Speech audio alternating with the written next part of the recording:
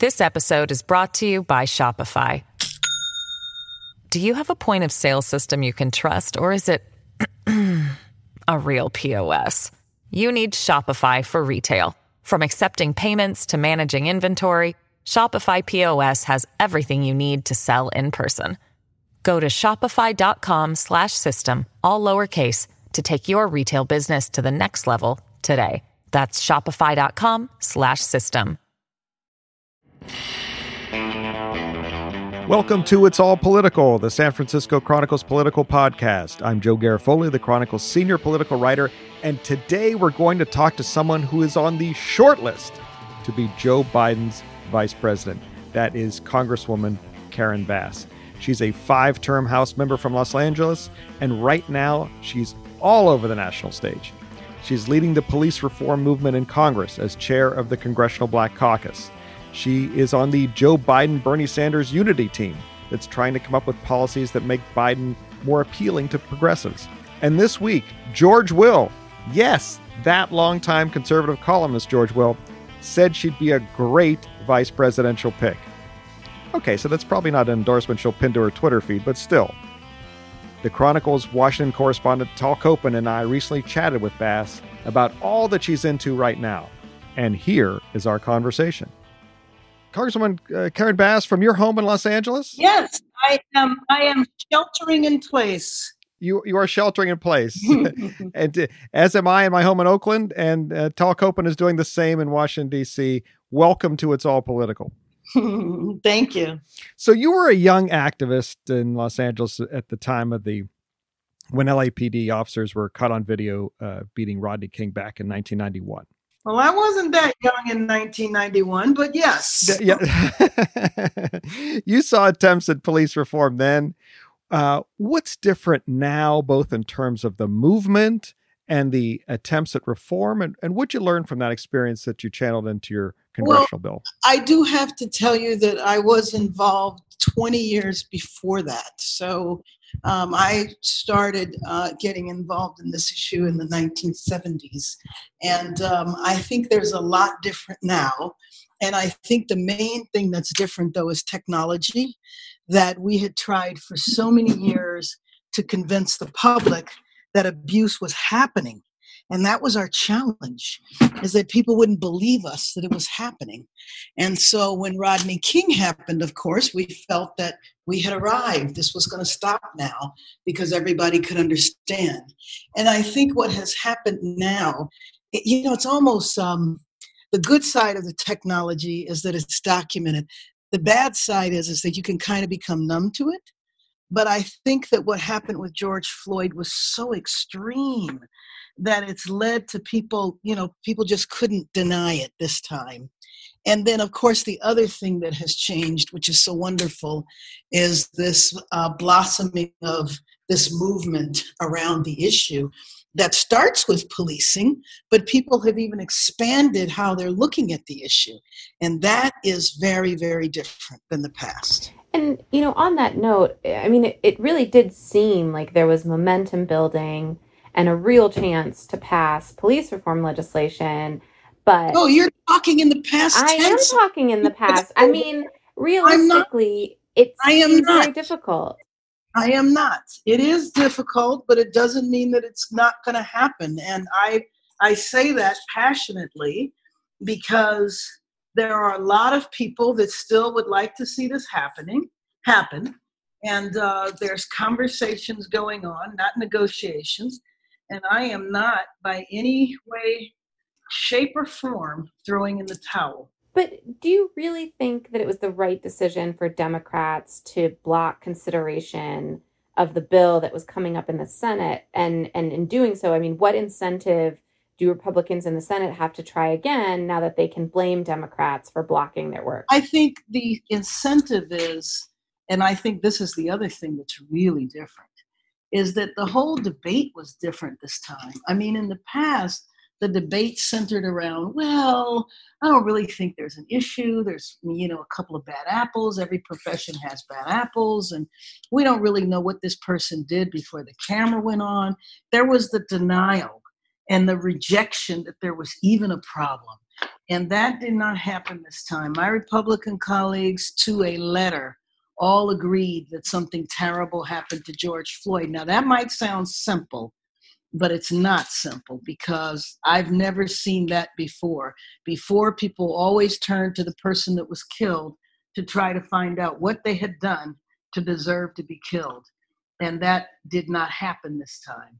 People looked at policing, people recognized there's a problem with policing, and some of my colleagues have even taken the step to talk about systemic racism. So I just can't let you reduce it like that.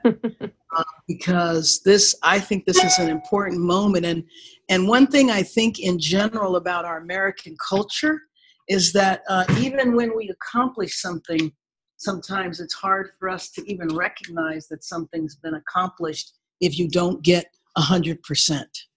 Well, I mean, and I take your point, but at the same time, I feel like I've covered so many of these moments, so to speak, where, on gun violence prevention, where, it seems like there's this confluence of events. The protests are strong.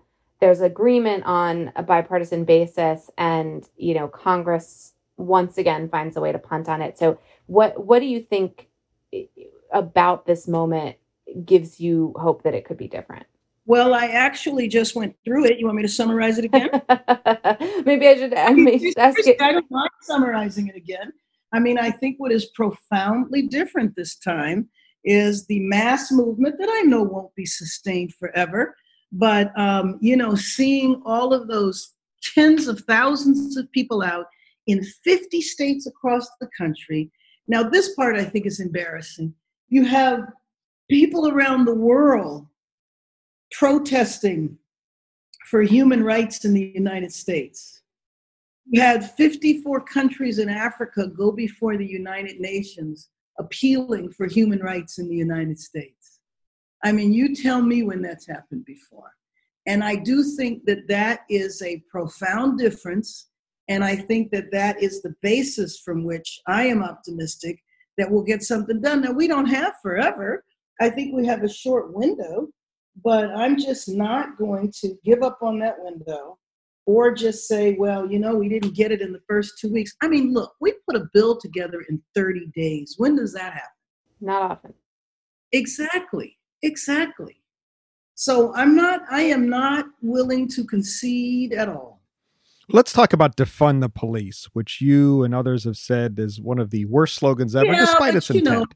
I think my reaction like that was a quick reaction because you get frustrated having to explain it over and over again. And I have the utmost solidarity with the young people, especially the young people that are out calling for something that I believe in strongly, which is for the last 35 years, our priorities have been upside down.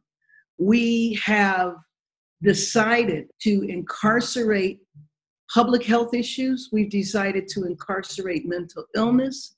We've decided to incarcerate poor people, and we have not invested in solving the problems. We incarcerate our problems. We arrest our problems. And 30 years ago, I started an organization to deal with exactly that because it was at the height of the crack cocaine crisis. And we had 1,000 homicides in LA, and it was a gang problem. And people in the community were like, just bring in the police, take these young people away, they're monsters, blah, blah, blah. And I felt like that was horrible. And so I started an organization to try to fight against the policies that were being passed one after another. And now we're dealing with the consequences. So you have a whole new generation that is saying we're investing all of this money in policing. Why don't we invest money in solving the problems so we don't need so many police? And so that's your vision of what defund the police means to you. What would a vision of a defunded police department, or whatever you want to call it? Well, again, I don't use that word defund. As a matter of fact, I was on a call last week and somebody said refund. And I think that is a much better slogan. Refund our communities. instead of investing all of the money in policing, solve the problems. Let me tell you about LA, and your area is the same. But in LA, we have this jail downtown called Twin Towers. We say it's the nation's most expensive mental hospital. Why do we do that? We don't need to spend billions of dollars incarcerating people who are mentally ill. Why don't we treat their mental illness?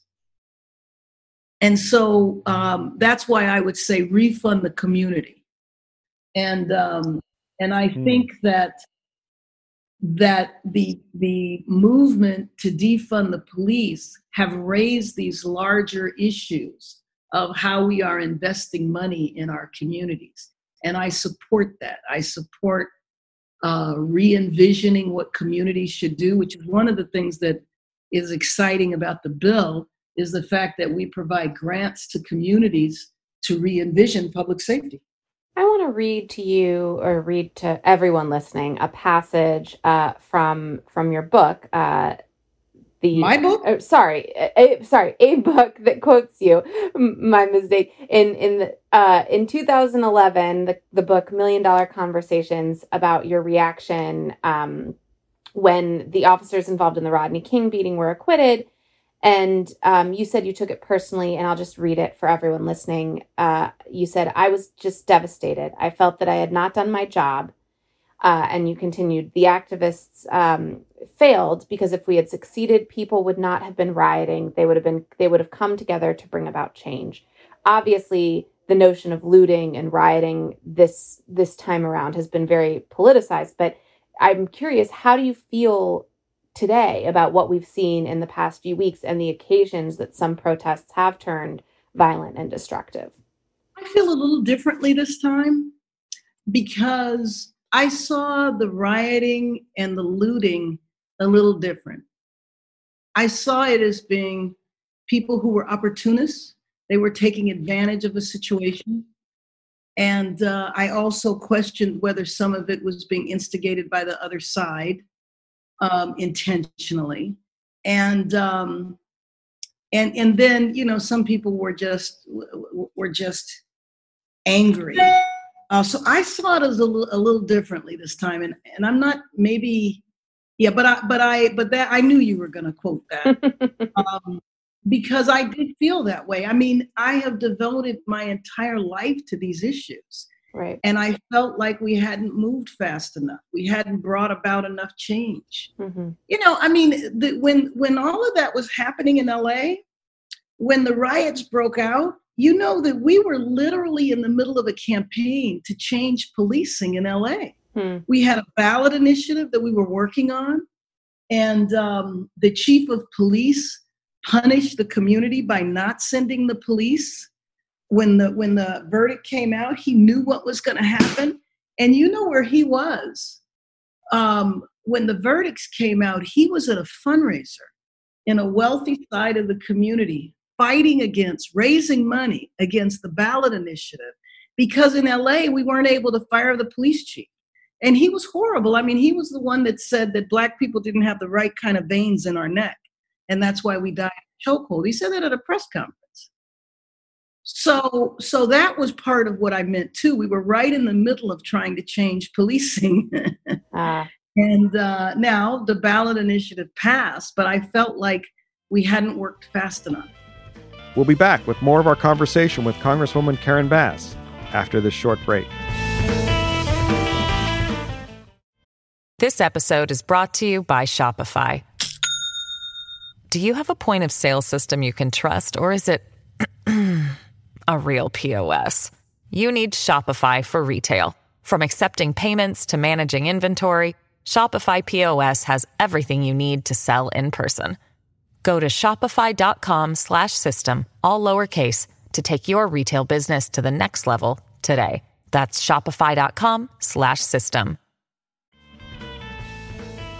And now, here's more of our conversation with Congresswoman Karen Bass. I want to take a step back a little bit, actually. You and I had a conversation right around the beginning of 2019 for a story I did on the Tri-Caucus, which for our listeners is the Congressional Black, Hispanic, and Asian Pacific caucuses. And you and I talked about your goals for your tenure as the chair of the Congressional Black Caucus, which is, this term of Congress. And one of the things we discussed was your goal of making CBC members more visible as experts, on TV and the media, including on matters more than what are stereotypically, Black issues. For example, all the work the Tri-Caucus does on healthcare that a lot of people don't talk about. So I wanted to get your thoughts on, first of all, how you feel about your progress to date. And second of all, your feeling on the CBC leading on police reform. Obviously, there's so much authenticity and expertise you bring to it, but do you have any concerns about sort of letting white lawmakers off the hook by allowing them to step behind?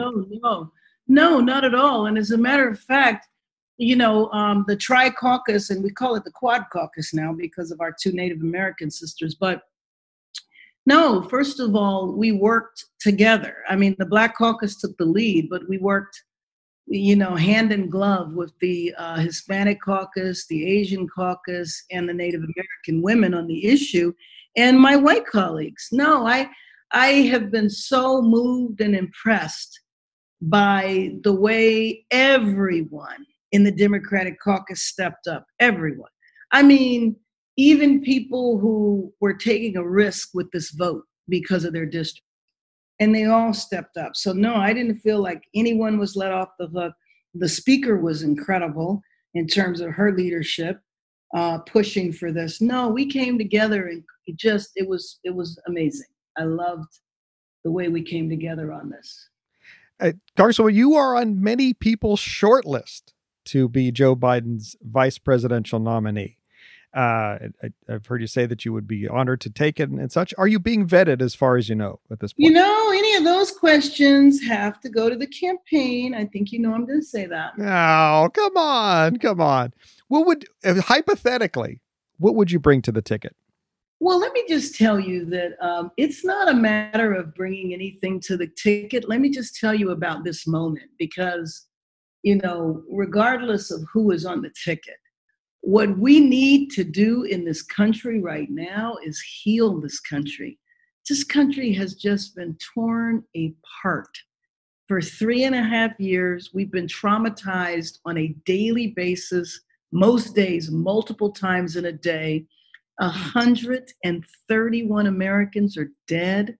And we have a president who hasn't even blinked. As a matter of fact, he gets angry that we don't praise him, that more people didn't die. And so what I want to bring to our country at this moment in time, I don't care what role I play, is to try to bring the country together. That was the thing, by the way, that I thought was so great about the Justice and Policing bill, is that it really did bring people together. Republicans too. I mean, my Republican colleagues who disagreed with this, that, or the other about the bill still came forward and talked about how important the issue was.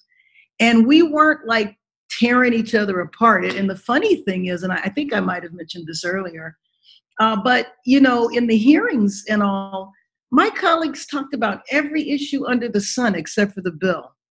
The only thing they didn't bring up were Hillary's emails. I mean, we talked about Mueller. We talked about everything else. And I viewed that positively because they did not attack the bill and they didn't deny the issue. And that's a really big deal to me. So what I want to bring to the country right now is healing, is bring us together, is the healing on a medical sense in terms of attacking COVID in a strategic way. It is shameful. Countries don't even want us to come visit. Part of my work is in Africa, in Congress. I can't even go to Africa right now because the African countries don't want us there. Speaking of coming together, you are a member as the Economic Committee co-chair of the Bernie Sanders, Joe Biden Unity Committee. The lack of coming together in 2016 is something some Democrats still blame for Hillary Clinton's defeat. And, some young voters and progressives are a little bit less than enthused about Biden's candidacy. So, what does that Unity Committee need to do to get progressives and Sanders voters on board in the 2020 election? Well, hey, we need to organize. And you know what? Organizing, I mean, I know that sounds, a little passe, but organizing is going to be the only thing that saves us, because I absolutely believe that some folks are going to do everything they can to interfere in this election. And what they're going to do is they're going to make us risk our life, which is insane. The fact that people have to make a choice. Gee, do I expose myself to a virus or do I vote? And the idea that a strategy that Republicans have used forever, which is absentee voting, is now all of a sudden evil, should say something to us. And so organizing is what we have to do, and we have to do it together. I wanted to ask you, Carson, about something you've gotten heat from that you said a couple years ago about Cuban leader Fidel Castro after Castro died in 2016. You respectfully referred to him in a statement of condolence as Comandante en Jefe, in Spanish it means commander-in-chief. Pardon my Spanish, by the way, to the listeners. Critics, these are including a couple of your Democratic colleagues from Florida, have said that offends many Cuban exiles who are there. And if you were to be on the ticket, some folks said that these comments could hurt Biden in Florida, where he polls say has a slim lead. Do you regret saying that at all? I have for many, many years promoted the relationship between our two countries. As a matter of fact, I went to Cuba with Secretary Kerry. I also went to Cuba with President Obama. And for years, I have sat on the board of the National Endowment for Democracy, which works in promoting democracy in Cuba, freedom of speech, freedom of associations. And so I talked to my colleagues from Florida, and I think they understood that I was not attempting to slight anybody. But I was using the Spanish for commander-in-chief, and I will definitely take into consideration the sensitivities of different geographic areas and also of different generations. But fighting for democracy, whether you were talking about in Cuba, fighting against repressive regimes, is something that I have done for many years, and I think my colleagues understand that. We spoke about this a little bit earlier. The racial justice demonstrations this time around have been much more multiracial than some of the past iterations. Yes. What advice would you have for white people who want to be good allies in this moment?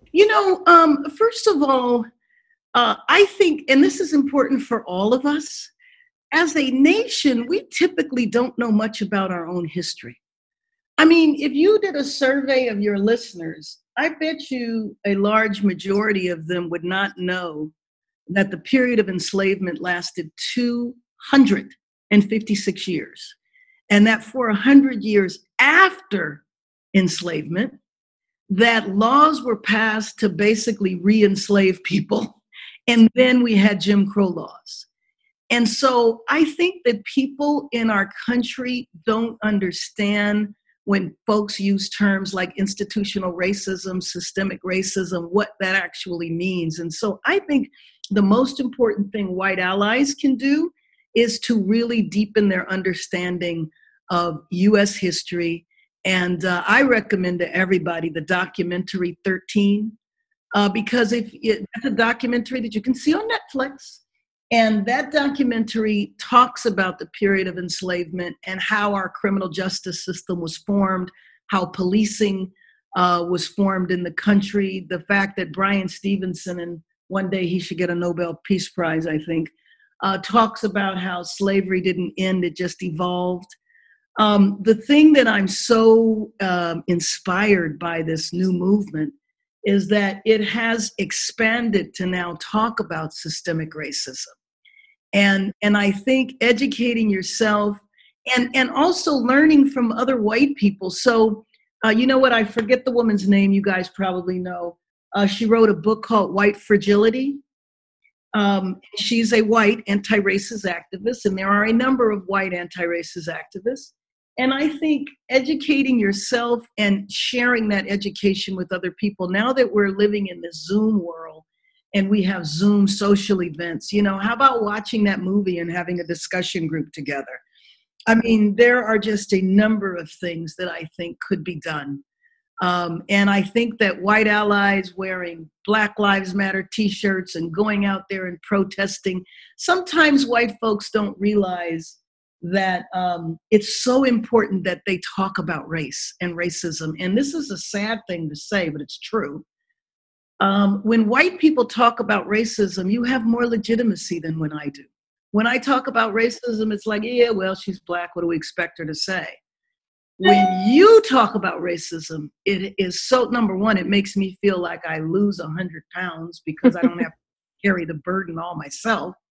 But two, it's the legitimacy. But is it important to share the mic to you? I mean, I completely get what you're saying in terms of... What do you mean share the mic? I mean, on the one hand, I completely understand what you're saying in terms of helping amplify and legitimize. But at the same time, is there a way, and is it important to allow the voices who have been saying this all along to still shine through? You know what I mean? Don't you think we get tired of talking about this? Fair enough. I think we have time for one more quickie question. It's not a quick question, but a little more than a decade ago, you were leading the California Assembly during California's one of its worst budget crises before this one. Would you learn from that experience that you'd like to pass on now to those facing this? I learned I could survive anything. I mean, seriously, for somebody like me who's devoted their life for fighting for resources for poor communities, to be put in a position where I slash education and slash healthcare. I mean, that was very traumatic. But I fought for cuts because what was being proposed at the time was to dismantle the safety net. And I felt if we had cuts that the resources could be restored. And I'm so proud of our state legislature because they did exactly that. They restored everything we cut and went way further. So, you just have to keep your head up and keep your eyes on the prize when you're going through a crisis. And I kind of feel like it's what we're going through now. I mean, we weren't losing, people weren't dying left and right like they are now. But we do face this profound economic crisis that I think we're going to be in for a long time because this health crisis has been so severely mismanaged by the administration. Congresswoman Karen Bass, thank you so much for being on It's All Political. Oh, you're very welcome. Thanks for having me on. I'd like to thank you all for listening and hope that you and your families are safe and healthy. I'd like to thank Congresswoman Karen Bass for joining us today. I'd like to thank my friend Tal Copeland for co-hosting with me today. That's always fun. And of course, I'd like to thank the King Kaufman, for producing today's episode. Our theme music, by the way, is Cattle Call, written by Randy Clark and performed by Randy Clark and Crowsong. And remember, no matter what George Will thinks of you, it's all political.